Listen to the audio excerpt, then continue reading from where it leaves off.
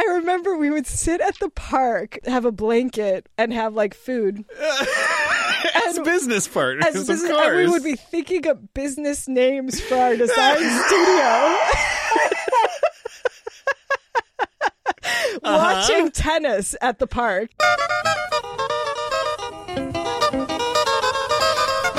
Hello and welcome. Wait, do I say hello? I don't remember. Do I say hello? It's not on the card, but I want to do it.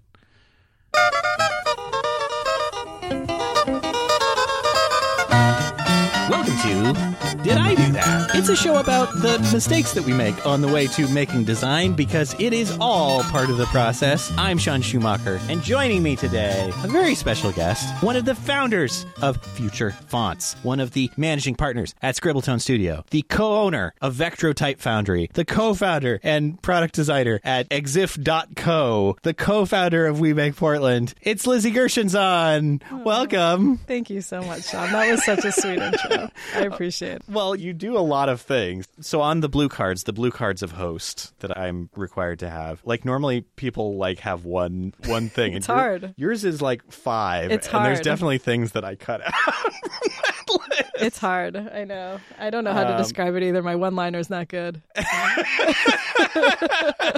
You do a lot of things. Yeah. That's I mean, I think that's a skill in and of itself.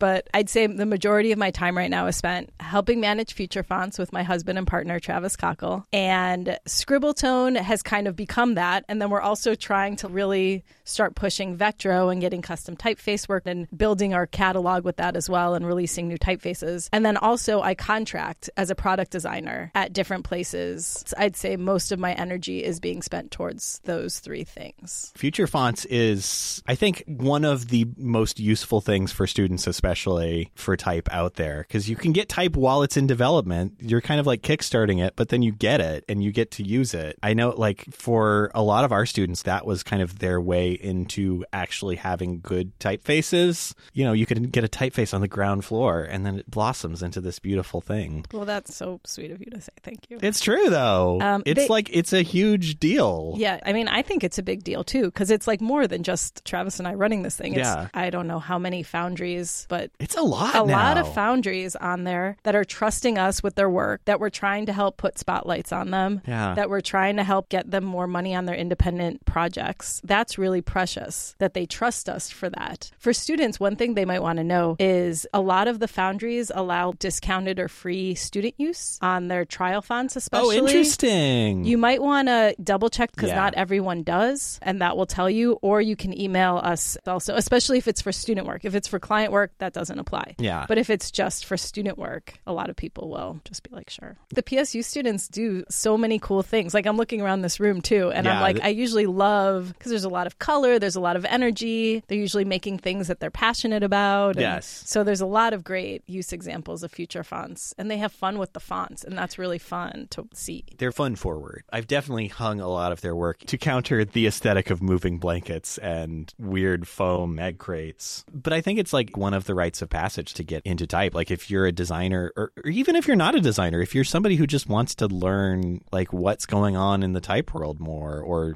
get a better sense of what type possibilities are, Future Fonts is a great way to like look and see like, oh, you can do that. Oh. Well, I'm glad you think that, because like we try to make it more approachable. Designers share their process. You kind of get to see a little more upfront. It's not such a precious process as what it felt like type design used to be a little bit more. I definitely didn't really know until the last couple of years, like what was actually involved in type design and how you would go back and redraw and rework as you're building. Like, yeah. And it's a long kind of project you kind of pick at and you tweak it. And then like the system kind of uncovers itself after some sketches and like putting in a few letters. And then it's like you could just draw the letter forms in Illustrator or on a piece of paper, but like you need to make it a typeface. It kind of has to become more of a complete system. system, the spacing. Yeah. Like spacing is so important. Yeah. In the quality of how a typeface looks and it's make acts. or break. Yeah. Like you download a cheap thing from DaFont and you're immediately presented with some realities of how important that is. It's like music where those breaks are really important. Yeah. To make like an elegant flow gray space in the page. And you can layer on these like more complex, dig in a little bit. There's even like variable fonts and open type. Oh yeah, that's features. a whole new. The open type stuff is like programming too. I don't know. Yeah, this is Travis's territory.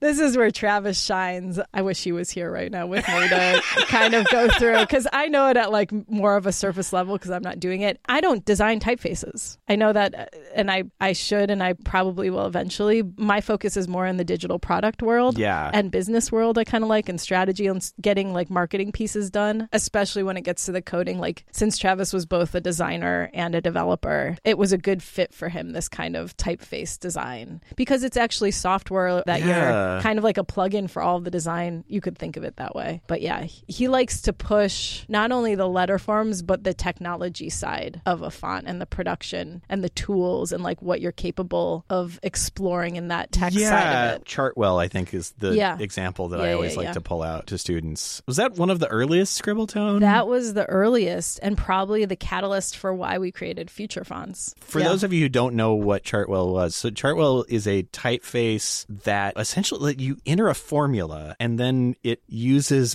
magic.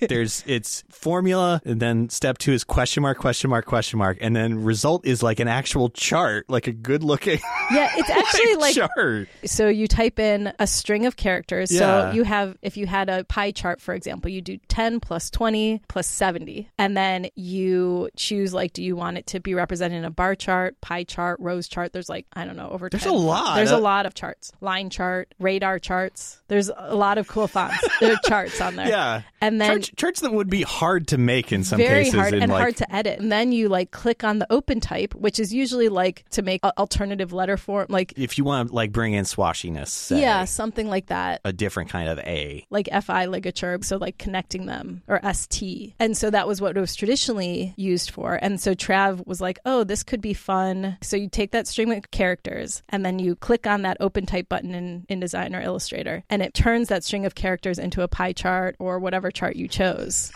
So and it's like watching magic happen. It's like watching, and the interesting thing, so there are thousands and thousands of glyphs in there. Yeah. And so Travis created tools. For example, a pie chart has like a pie slice of like 1%, but you need to have that 1% in 99 different spaces or 100 different spaces. So he generated this code. I don't know if I should be whatever. I can cut it out if it's a trade secret. But he would generate that in a million different places. Wow. Through code. And so he was able to create all these complicated chart combinations that are easy to edit and really useful. Yeah, and beautiful. Like, and you're not fighting against Keynote for 2 hours trying to make it look halfway decent. Yeah. The genius of Travis is he like, I mean, there's a lot of genius of Travis. But with Chartwell, he saw it, like he got it kind of into fonts. He like learned what was needed to make it, and then realized this part of it could be explored into something. And then he was considering, all right, I know what it's capable of doing. What would be useful? Yeah. This was like 10, 15 years ago when Chartwell was created. And so like annual reports, he would be making annual reports at a design studio he used to work at. And it was so annoying in InDesign. Oh God, in InDesign. Because you can't, it's hard because you have to like export them, or you have to draw them. Or that fucking awful table thing that or the table, or like Illustrator. It's like a piece of code from 1983. Yeah, so that was kind of in the back of his mind when he created Chartwell. Yeah. And he was like, that could be something useful as a font, and fonts can be anything that supports OpenType can use this, so it's agnostic to the software. Yeah. Anyway, that's Travis. So one year with Chartwell, we were making royalties from it. And one year we had a really good year with Chartwell, like unexpectedly, like blew out everything else. And Travis like, we're really making a lot of money on this. We should work on fonts more. That was it. That was the catalyst. Well, it let us start working on our own products. Yeah. That monetary freedom, in addition to a little bit of savings, it was like, all right, we have a little bit of cash now saved. We can start making our own products. And then that introduced us to the type world because he won some awards for it. And we met some people. And there's more to that story, but it was one of the things that helped us have the time. Wow. It was a pretty huge kind of home run to start out with. Yeah, it was a big... We did a thing that doesn't seem like it should be possible to do. Yeah. And he like between Chartwell and then he's had some other cool typefaces. And then now Future Fonts, it feels like there's cool stuff to be done. And we seem to keep figuring out these little opportunities. Yeah, we're a long way past the Massimo Vignelli world of like, we only need 5 typefaces. Why would we ever need more than that? Yeah. Which was always bullshit, but appealed to me at a certain point in my life. There's something like... I feel like my wardrobe, I kind of think like sometimes I like my staples. Sure. Like you've got the black, you got the brown, you got the nudes, you got the like those. But then you have your flair pieces. Not pieces of flair, not buttons that you're wearing to... That could be. Show off how good you are a server at TGI Fridays.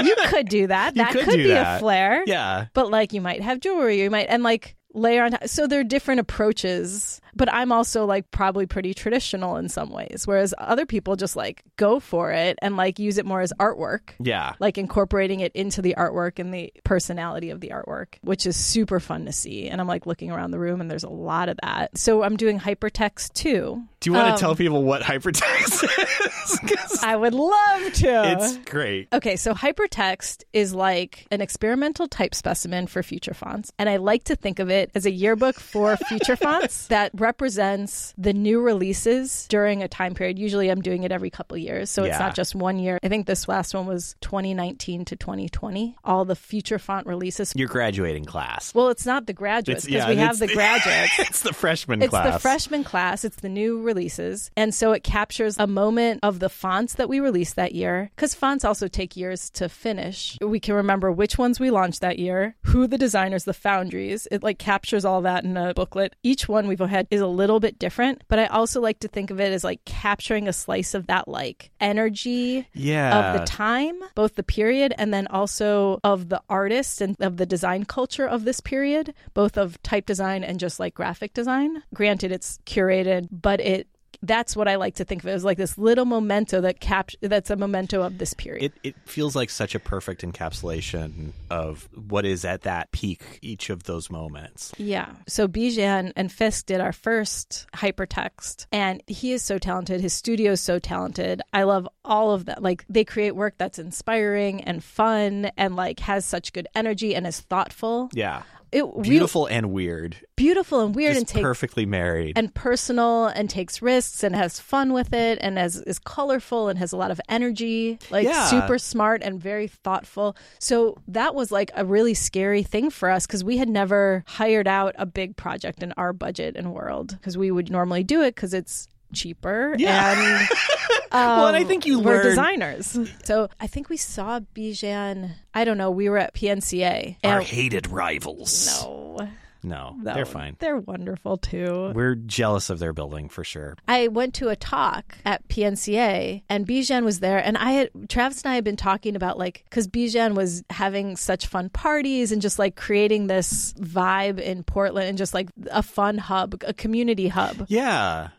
Which I feel like PSU does. Like there's different hubs. We Make used to do it. Design Week was doing it. But like Bijan and Fisk had its own community nurturing funness. Yeah. And he does work with type. Any of the designers we choose for hypertext, we want to make sure they work with type.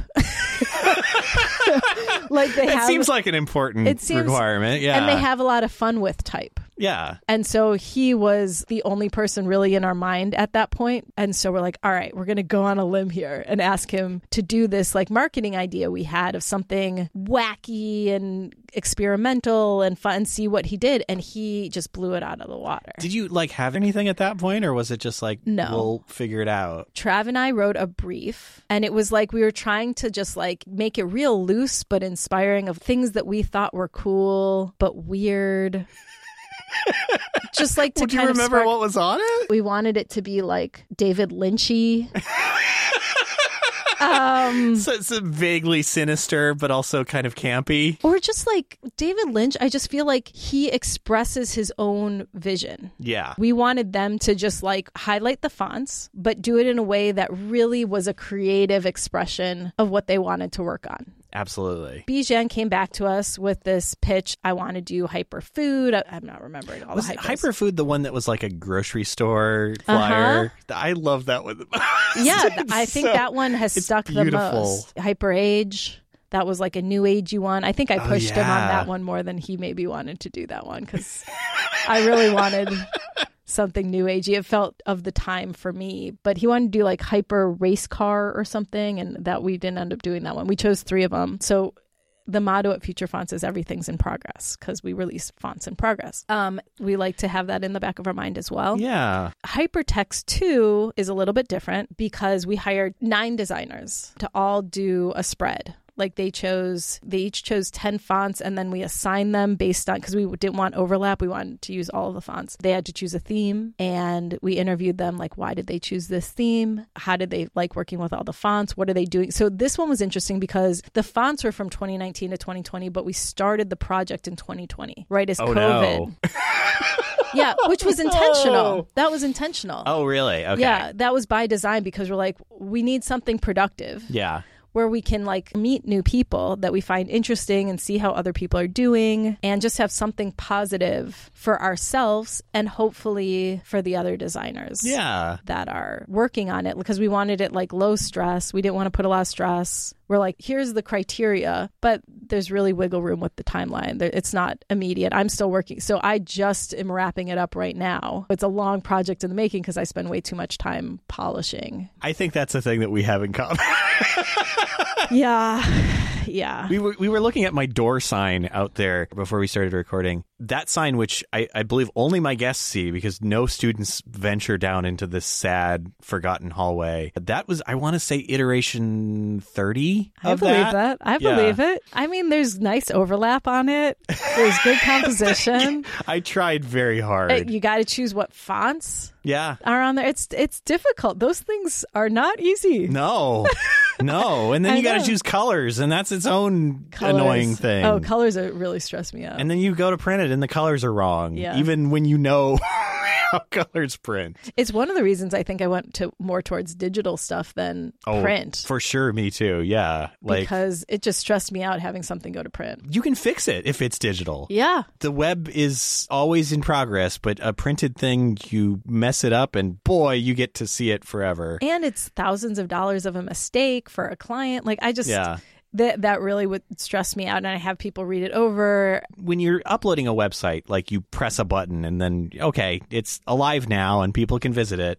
No one will be at that moment, but, eventually, in theory, they could. But, like, you send something to print, you're uploading it to a weird FTP server because all printers exist in a land before time. Like, if there was a way that I could fax the file to them, I'm sure they'd prefer it that way. And then you don't hear anything for a long time.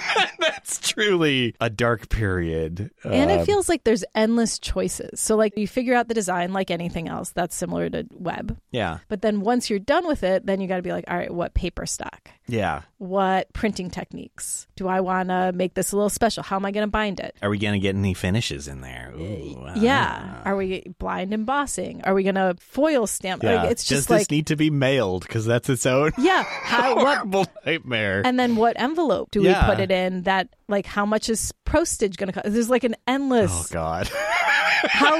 Who's going to ship it? Yeah, who's going to do the pre-sorting? Because it's a cheaper mail rate if we do it that way. I don't even know what that is. And then you like I don't even know. Big laugh.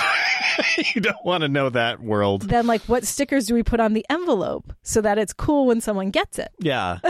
It's fun. I feel better about the print projects just because I'm more confident as a designer anyway. The thing was, it kind of flipped at some point. Like the changeability of the web when I was a young person and had infinite time to do all kinds of needless things felt magical. At some point, the fact that I could change it forever became a liability because my brain could not release itself from the responsibility of changing it forever. And when you have one project, that's great. When you have 20 projects, that's real bad.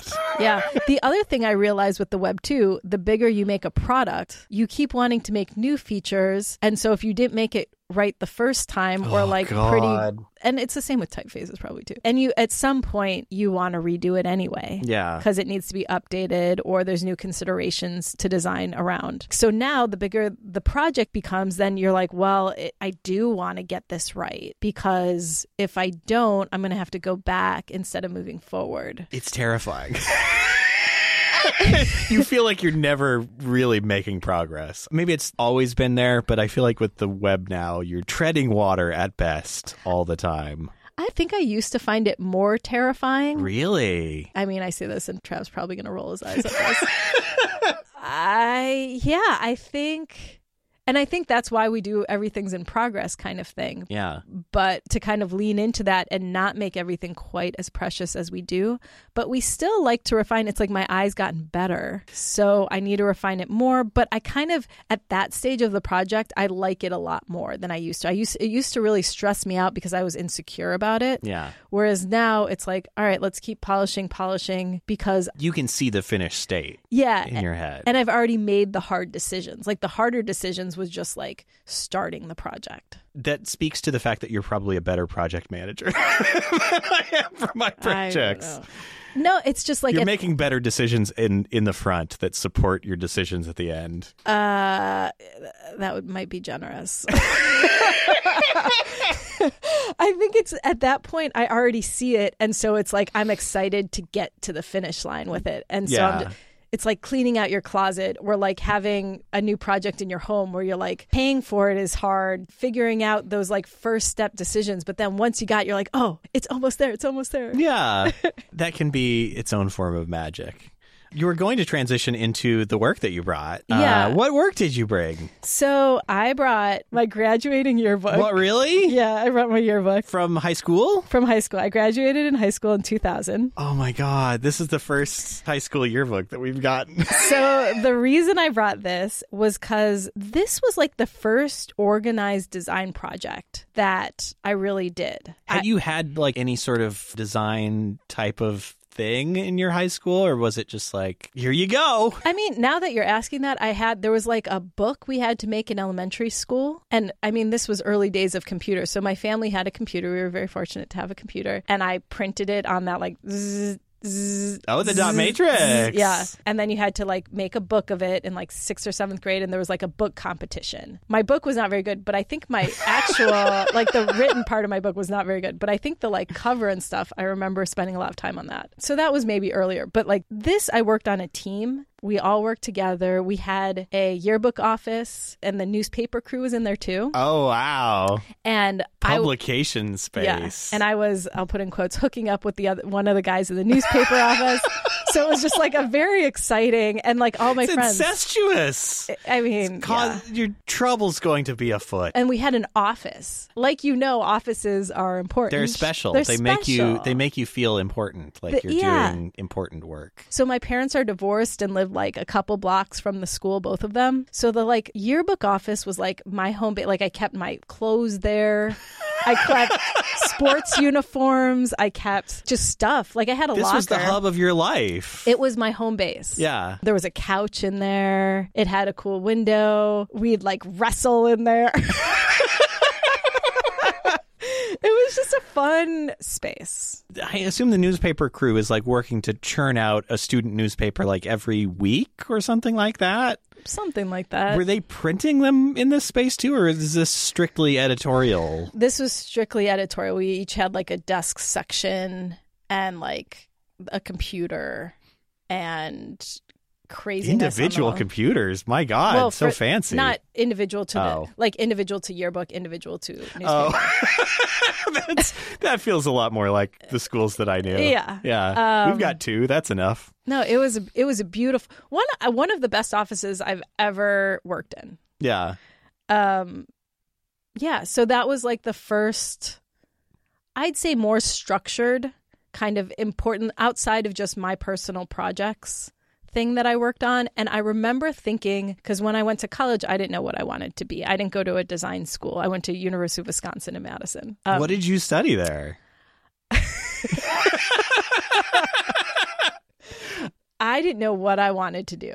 So I liked the yearbook because I liked working with my friends and creating something that represented a school that I really enjoyed and all my greater circle of friends. And I really enjoyed that. And so in the back of my head, I'm like, I want that sort of environment. I didn't know what that would mean, but I kind of wanted that environment. So I was like, okay, so I took a lot of these courses that were like a hybrid of philosophy and history or history and literature. Like they were these hybrid courses. I like that a lot. Interesting. And I also always took art classes. Like I took a ton of ceramics courses. In high school, I did more photography. I took a little, I don't even know if I took photography, but that was like, I was focusing on that more in high school because of yearbook. I took this like new drawing, oil pastels, and all those things. And then I really wanted to go abroad to Italy. So at that point, I had no major. But I was like, how deep in the program were you at that point? This was sophomore year. Okay. You're nipping at the heels of needing to have one very soon. Yeah, but I was like checking off like all of my prereqs. Oh, all that gen ed. Yeah, so it business. didn't really matter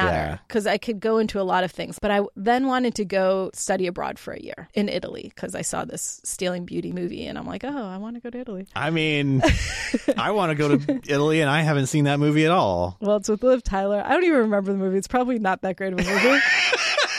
But I loved the food. Really, that was what did it. Yeah. And I thought I could find love. Those were the two more this was a whole, this was an Eat, Pray, Love. Is that the one that takes place in Italy? I don't remember. One of those. I don't know. I just wanted. Under the Tuscan sun. That was my mindset of like, let's have an adventure. And those two things seemed important in that adventure. Yeah. It's a life-changing moment. Yeah. I'm like really going on tangent. But so. No, I love it. You heard the show. So yeah. There's no linearity here. Yeah. Check your linearity at the door. Yeah. I was like, well, what sounds fun to study in Italy? And of course, it's art and art history, right? No question. It's the headquarters. In order to graduate in 4 years, my major became art. I got a Bachelor of Science in art. I mean, that's less goofy, I guess, than my Bachelor of Fine Arts in Fine Arts, which is literally. Why is that goofy? It's so repetitive. It is repetitive. As a copywriter, you wouldn't enjoy that. Yeah, maybe make one of those. Just make the second one just art. Why does it need to be fine art? Yeah. Yeah. That's also not really what I majored in. So. Yeah. So I was an art major. Yeah. But I really took all of my art classes in 1 year in Italy. Wow. Which was amazing. And that was enough to make the degree. We really could just like meander. Yeah. That's how these things go. Okay. So the yearbook. Yearbook. Okay. So this was like the first. So it was special in a lot of ways. Yeah. Start of a new millennium. It was 2000 when I graduated, which is something. Yeah. And it was also the year of the cows in Chicago. I'm sorry, what now? So Chicago had, and I think other cities did that afterwards. And I think they yes. were inspired by a Norwegian city that had done it as well. Yeah. I may be getting that wrong. It's been a while. Somebody had to start it somewhere. But so they had artists decorate these cow sculptures. Yeah. Giant plaster, like full-size cows. Full-size plastic white cow sculptures that they could transform into anything they want. Cows, like there's the Chicago Bulls. Yeah. There's a lot of like, there's the Jungle, the famous book. With a cow? Well, I think cows are a component, but maybe not. The cows are kind of unwell, I would say, in the jungle. That's sort of because it's about the meat packing. Yes, the meat packing. Oh, yes. I was not putting together what you, I was like, Yes. Wait, now that's just occurred to me. Is that why that can't be why the bulls are the bulls, right? Oh, I don't even know. Just down to meat packing. Maybe, but That's grisly if it is. I would like to think not. Let's hope not. But not out of the question. But then it is just the cow head that's the logo, and there's no, it's not that. That's not part of their brand. It's like the charging of a bull. Okay. So it's not, the cow doesn't have X'd out eyes, I guess. No, it's not about a dead cow. No. But the meat packing, okay, I didn't even think about that. But then there's Mrs. O'Leary's cow. Oh, sure. That started the Chicago fire. People love that. A lot of great cow. I don't even know if that had anything to do with the cows of the sculptures, but I just there's more cows in Chicago. It would make sense. Or it's a nice coincidence. But so I pitched to the group to make the theme of our yearbook. So, and then there's a little golden cow on the spine. And there is a little golden cow on the spine. In gold foil. Oh my God. Moo. And all of the M'00. And then all of the theme pages are the different grades posing with a different cow sculpture. These are so this is definitely a photo that is indoors, I think, right? This was in our school. So our school these cows are in your school. We just had one, but there were we went around the city. Every grade has a different cow picture, if I can see it. So some of the other editors weren't as excited about Moo as I was.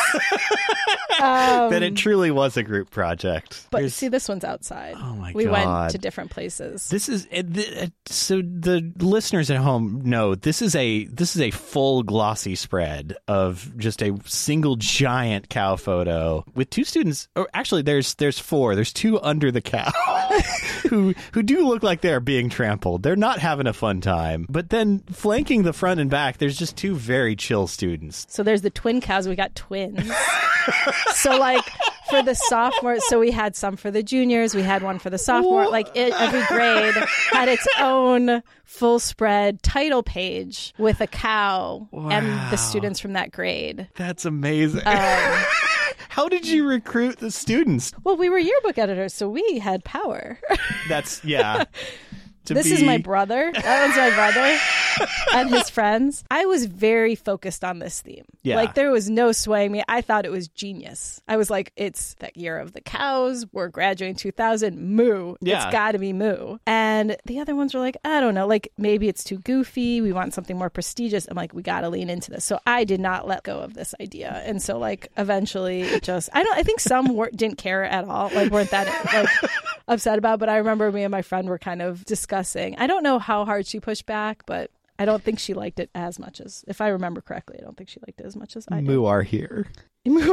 Yeah, so each grade, especially the high school, has a different spread. The lower school and middle school are kind of grouped together. Your school went all the way back to elementary? Yeah, it was. Did I just see kindergarten as you were flapped? It was a kindergarten through seniors. Oh my God, that's so many levels. Yeah, there's a lot. So it was a big yearbook. I mean, we didn't have that many people. Up above you, I've got PSU's yearbooks from the era when they did yearbooks.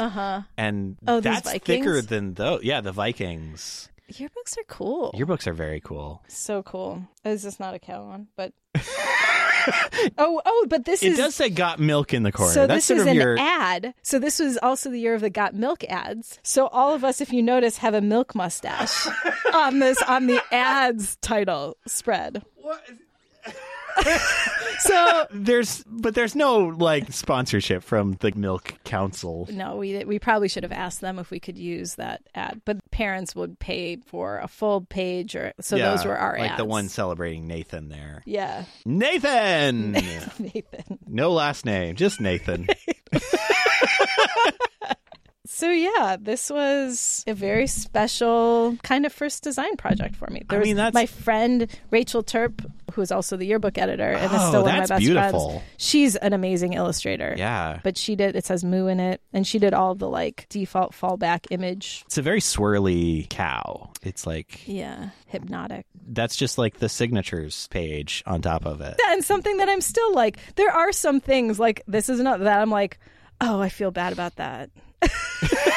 What? I feel a little bad. I mean, I'm proud of it too, but I feel a little bad that I steamrolled the Moo theme. Well, you say that, but I don't feel like aesthetically there's a lot of Moo. But I feel like there were some most likelies that people were not happy about and kind of upset about. And I don't even I still feel bad about it. Really? And then these were unwanted most likelies. They were just not what they wanted to be remembered. Or maybe maybe it's me internalizing and they're not even thinking about, probably most likely they've never thought about this again. And then we turned ours into the best most likelies you could possibly want. Okay. Just kind of because we're we're going to do our own most likelies. Let's just make us the best. Yeah. What did you elect yourselves? I mean, those I'll read.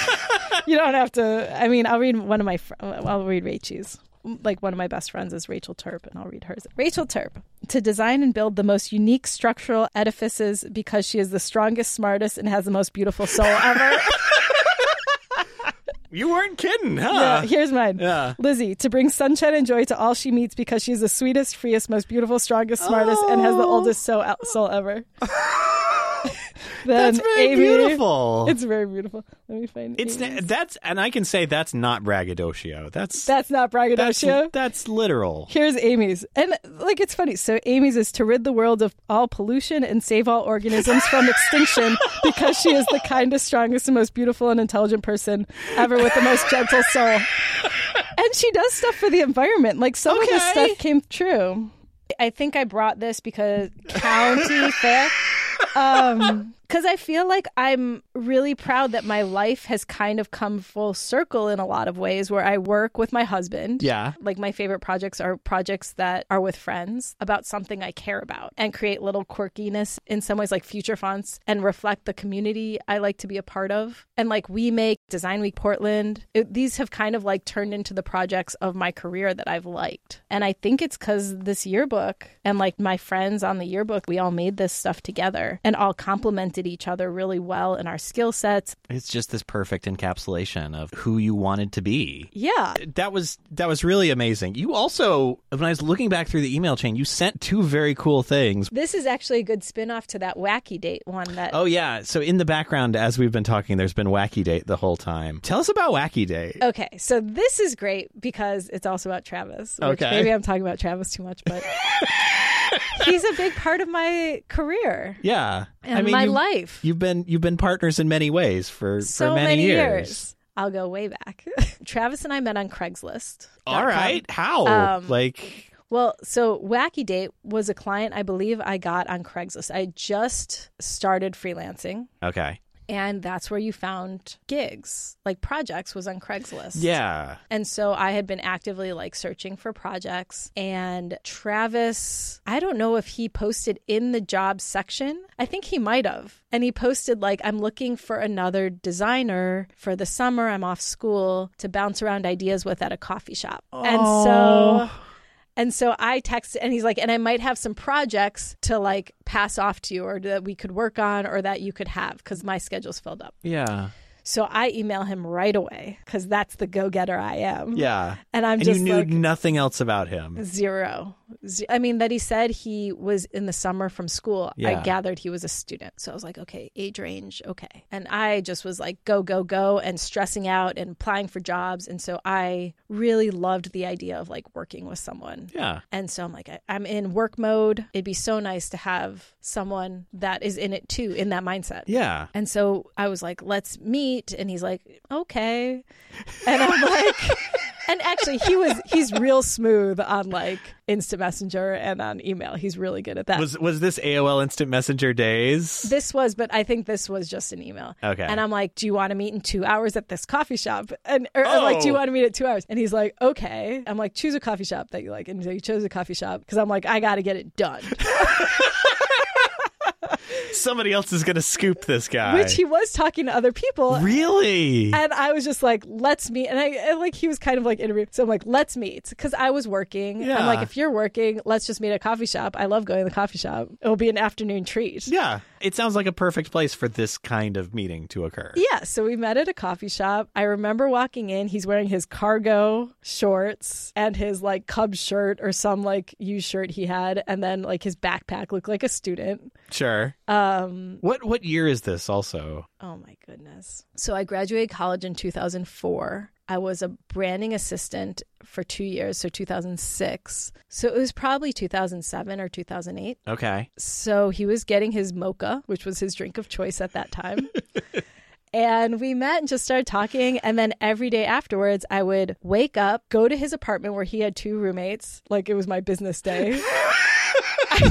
And I'd work out of his room. You had the all hands meeting, of course. I'd go to his, we weren't even working on the same projects. And I would just be in his room with his cat, who's our cat in now. his apartment. In his apartment every day from like 9 a.m. to like 6 at night. Was there any hint that it would eventually become a romantic partnership as well? Or just so anyone that knows Travis knows he's kind of like a quieter, not very in your face. So his roommates were like, who is this girl that just keeps showing up for 8 hours a day to work in Travis's room? Yeah. All of a sudden, where did he get her? And I'm like the exact opposite, where I'm like making myself at home. Yeah. So Wacky Date was, I found that job on Craigslist. So 2 weeks into working together, he asked me out on a date, and I said no because I liked our business relationship.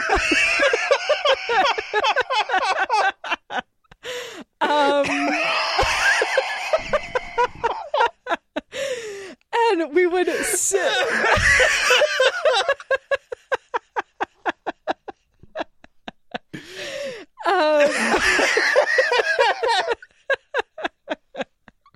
I know, I get so in my head. So we would sit, I remember we would sit at the park, have a blanket, and have like food. As business partners, of course. And we would be thinking of business names for our design studio. Watching tennis at the park. And my roommates were like my sister and my best friend were like, who is this guy? So then a couple weeks after that, I don't know if I should tell this story. We can cut it out. It's fine. It's just like out of nowhere. So like my second cousin had just started dating someone, and she wanted to go to the gospel festival and have me meet her partner. So I was like, oh, opportunity here. Travis wants to go on a date with me. I'm going to have him go on a double date to the gospel festival. To the Millennium Park Gospel Festival with my second cousin and her new boyfriend. I'm like, if you'll go on that date with me, that could be our date. And he's like, okay. He actually made it such a sweet night. He chose a restaurant for us to get food. We held hands. And like, I had never really had a guy treat me that way before. I feel like most guys at that age never showed that they liked someone, which is unfortunate and really sad in a lot of ways. But it's vulnerability is not something that people who are raised as masculine in this country have generally been trained to do until very recently. It's hurtful to be on the other side of that. Yeah. But I also don't know if they even they were like so scared. There was like a fear that like we were going to trap them. Like they just did not want a relationship, at least the guys I was dating. So Travis, I just felt always very special with him. And he's very romantic, and I felt very safe, and he's creative. Anyway, so Wacky Date was a client I had. It's funny that all of these are like so personal in a way. I mean, there's some good show meat coming out of this. Yeah. I'm not an illustrator. Earlier in my career, I took on some more artwork type of websites where I also created the artwork. That's very stressful. It really stresses me out because it's so personal and opinionated. Yeah. I kind of felt this when I started in design. I did so because I wanted to be a cartoonist, but I was not a very good cartoonist at all. And you got into digital, even though you wanted to be a cartoonist. Well, whenever I would try to incorporate my like illustrations into things, supposedly the thing that I was trying to do, I would be like so anxious and so like, oh God, I'm not doing it right. I'm not living up to the expectations of the 3 webcomics that I'm reading. Yeah, it's hard. It's hard. It's really hard, and it's really personal. Yeah. Whereas layout and solving a problem for a website, that's a perfect description. Yes. Is easier for me. Yeah. Yeah, it feels abstracted. It feels like the thing is not emerging fully formed out of your head like Athena out of Zeus. This is like you are cobbling together parts and pieces to make this thing. And it doesn't, help you. When you're representing someone else, you're more representing the problems they're trying to solve versus the energy. Like, I mean, there's also the energy in it, but like with illustration, they're either choosing you for an illustration style, which I didn't have at the time. So it was more just like, what style did they want to do? Yeah. And could I execute that? And I couldn't do that very well. Oh, no. Or at least I felt like I couldn't do that very well. So this one, I mean, she let me do whatever style I wanted. So the 2 people are me and Travis. Really? I mean, mirrored after me lightly. Like they're that, and that's kind of like my house window the apartment. I mean, loosely. This is very loosely. Like I took liberties of things, but to describe this is the website has wackydate.com written at the very top. I would maybe not encourage you to go to that URL right now because I don't know what is there, and it's probably just something sketchy. You got a cloud, and then underneath the cloud are Travis stand-in with some flowers held behind his back, ringing the doorbell, and then peeking out of the window next to the door. There's Lizy. hand on window. I'm guessing that you were so excited that you ran immediately to the door to look out. And I wanted to see what he was wearing. Yeah. And he anticipated this because he's hiding the flowers so that they'll be a surprise when you open the door. That is, I'm really bad at getting surprises, actually, and he probably knew that.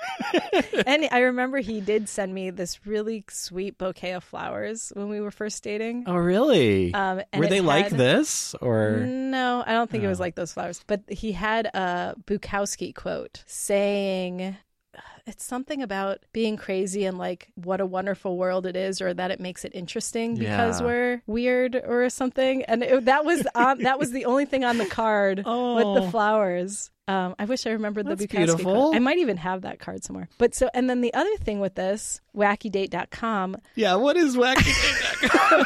There's a couple. We keep breezing by. We're talking about aesthetics and not content.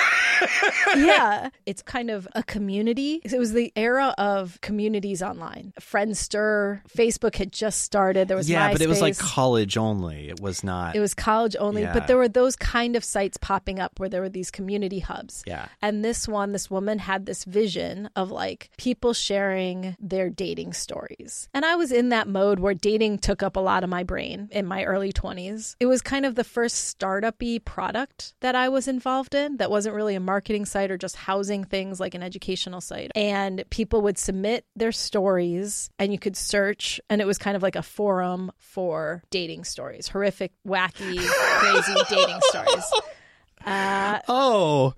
Yeah. Thank God, because I was worried for a minute that it was going to turn out to be like you'd go on a wacky date with someone. You're spinning a wheel and then, it's the clown. Hi, everybody. No, it wasn't a matchmaking site. Okay, good. To find. It was tell your dating stories. And it was fun because it was like a little bit more complex of an interactivity site than your traditional out-of-the-box marketing templates. Yeah.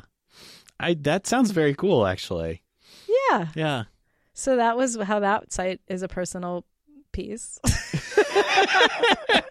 They're all my personal pieces here. I love it. I put a little of myself in all the work. Honestly, what more could you ask for? I'm realizing that our recording is now over 2 hours. Oh my goodness. I'm so sorry. Oh my goodness, you're editing. I've done it I'm again. so sorry. That's what these are. That's why it takes 8 hours. I'm so sorry. If I were smarter, I would make the show longer, but I'm not smarter. I am so sorry. No, this is not your fault. This is...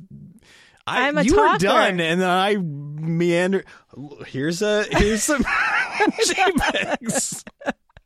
I'm so sorry. No, you could just cut it after that. No, you did so great. This is really wonderful. I mean, I love talking about this. This is so. I mean, I thank you for being interested. I'm like, could talk all day long, apparently, on all this stuff. As though I can't. I think that's what this thing is, ideally, when it works good. There's too much to talk about. Lizy, Yes. if people want to follow your works, where do they go about doing that? That is a very good question. And phrased in a normal way that people normally speak in. Absolutely. Yeah. There are a lot of places to follow our work. My personal handle is Lizy Joy, LIZYJOY. Then there's Future Fonts, at Future Fonts. And then there's Vectrotype. And then there's Scribbletone, but that's not as active. I'd say Future Fonts, Vectrotype, and Lizy Joy are my most active ones. And Future Fonts is futurefonts.xyz if you wish to browse the catalog on the internet. Good plug. Yeah. It's really great if you are new to type, or if you're old to type, or if you're middle-aged to type. It's a great place to find type. Thank you, Sean. And Vectro, we're starting to take on custom type work, too. I'll make that plug. Yeah. So if there's any listeners out there that want to commission a beautiful new Vectro typeface, that can be arranged. Yeah, for your company. You can then have a typeface that speaks to your identity. You get to have something that is truly your own, and you don't have to worry about some other competitor swooping in, like when Apple used Myriad and then every other tech company used Myriad. Yeah, exactly. Thank you so much for being here, Lizy. Thank you so much, Sean. Thank you for spending a beautiful day in Portland, one of the few we've had this year in this windowless box. Absolutely my pleasure. Thank you for doing this for me, for the community, for our companies, like for everything. Like really sweet of you to spend so much time, energy, and your talents on this. Thank you. Thank you. My talents in air quotes. That is not in air quotes. No air quotes. Well, thank you. And thank you to the listeners. But if you did enjoy this show, why not leave a review on the service that you use to listen to it? It could be Apple Podcasts. It could be Spotify, although I don't 100% know that you can leave reviews. It would be great, though, if you could just go to like just a random song, just thinking of a song just out of thin air. The Friday song. I don't know why that's Friday. Yeah, you just go to that one and you leave a review about how great it is. And similarly, I would love it if you went to mine and left a review about how great it is and how much you enjoyed it. Because as a person, it does make me feel good, but also it helps people find the show. And also tell a friend. As you might imagine, there's not billboards that I can make for podcasts. They hear about them from friends. And you are a friend to several people, I'm sure, at least, maybe more than that. If you also like the show, you can follow us on various services such as Twitter, such as Instagram, such as of yesterday, LinkedIn. What? Yes, that's right. I went through the extremely cumbersome process of creating a LinkedIn page. My God, they've really made that hard to do for no reason. But if you want to follow us on those services, you can, and then you'll get to see cool images, not of the work, but just of kind of random things that we talk about in these conversations. This is a program called Did I Do That? I'm Sean Schumacher. This is called Did I Do That? And I'm Sean Schumacher. And this is called Did I Do That? Okay, that's the end. Bye. Stupid.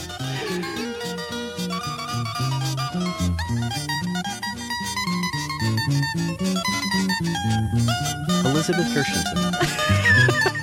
It's a long mouthful.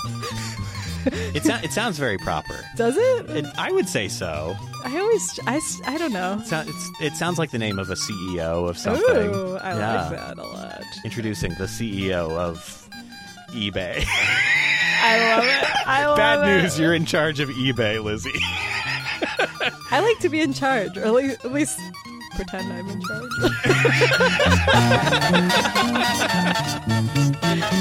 Yeah.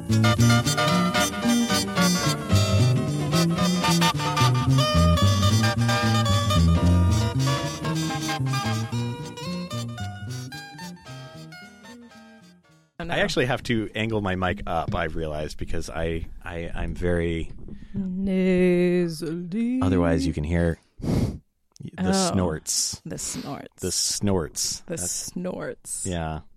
These are technical terms from podcast business. Uh-huh. Okay. All right. Here we go. What words can we practice? Well, we should do. God, there. When I worked at Pica, the sound tech people had this whole thing that they would run through to test. Yellow so they leather. Would testing plosives, sibilance. Ooh, you have a wealth of knowledge in this area. Well, I pick up, I think this is also like part of the reason maybe that I've trended toward, is like the visual stuff doesn't always stick with me, but like spoken stuff will. Like one thing I think about still 10 years later, my last year at school, I worked at the Department of Risk Management and Safety. I ended up making a lot of safety training courses for them. What with all my safety training knowledge that I have. They had that. They needed you for the showmanship. No, I was not a showman in these days. I was a very quiet fellow. I think Kate is ultimately to blame for that. If I'm being honest. I feel like the longer I become a designer, it's like you need to be a host. Yeah. For just like managing people, like making sure people are having a good time on the team and stuff. It's so people based. And then also like being a presenter, or like there's skills I haven't been nurturing over the years. I don't know about that. I think you're very personable. One-on-one, I am when I first meet someone. But I think maintaining that long. Well, we're also. Thank you. I mean, this is a profession of introverts, ultimately. I wouldn't say I'm an introvert. To lock yourself away, though. Yeah. Away from people in order to create things.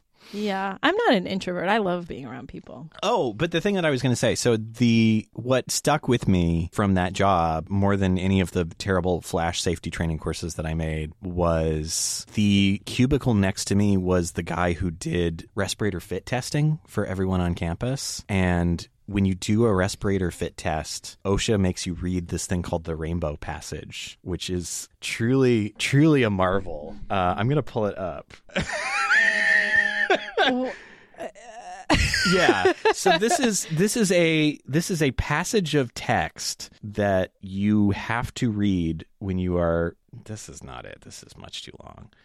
So who is coming to do this?